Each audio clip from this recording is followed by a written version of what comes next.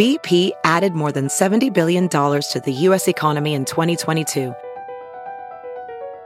Investments like acquiring America's largest biogas producer, Archaea Energy, and starting up new infrastructure in the Gulf of Mexico. It's and, not or. See what doing both means for energy nationwide at bp.com/investing in America.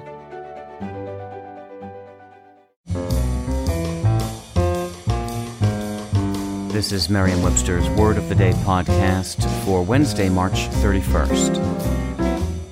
Brought to you by the new Merriam-Webster's Advanced Learners English Dictionary, designed for students and teachers of English as a second language. Learn more at learnersdictionary.com. The word of the day for March 31st is reprobate, spelled R-E-P-R-O-B-A-T-E. Reprobate is a noun that means a person foreordained to damnation. It can also mean a depraved person, a scoundrel, as in this sentence from Richard Peck's novel A Long Way from Chicago. He was just an old reprobate who lived poor and died broke. These days, calling someone a reprobate is hardly a condemnation to hellfire and brimstone, but the original reprobates of the 16th century were hardened sinners who had fallen from God's grace. By the 19th century, reprobate had acquired the milder but still utterly condemnatory sense of a depraved person. Gradually, though, the criticism implied by reprobate became touched with tolerance and even a bit of humor.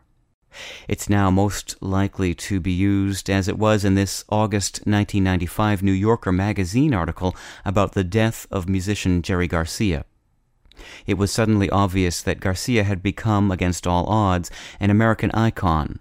By Thursday morning, the avuncular old reprobate had smuggled his way onto the front pages of newspapers around the world. I'm Peter Sokolowski with your Word of the Day. Thanks for listening.